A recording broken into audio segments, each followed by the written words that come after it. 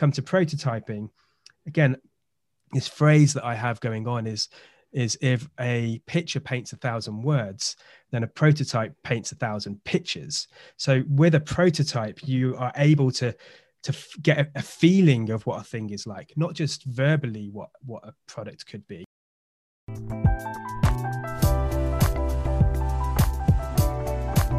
I'm Chris O'Hare, your Quick Win CEO, and in this show we talk to entrepreneurs and industry experts on different ways to improve your business, along with their 3 quick win recommendations.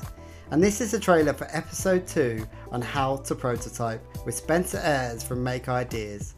Spencer is an expert in getting a startup out of your brain and into reality, and clients of his include Samsung, Power MBA and Digital Catapult.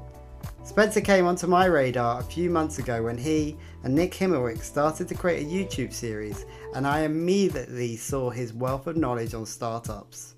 First, we get to understand Spencer and his entrepreneurial spirit before diving deeper into his expertise of prototyping, where we talk about how to start building an app and different forms of prototyping, along with the various tools that you can use, including Marvel and PowerPoint, before Spencer rounds up the show with his 3 quick wins and tells us where you can learn more about prototyping your app.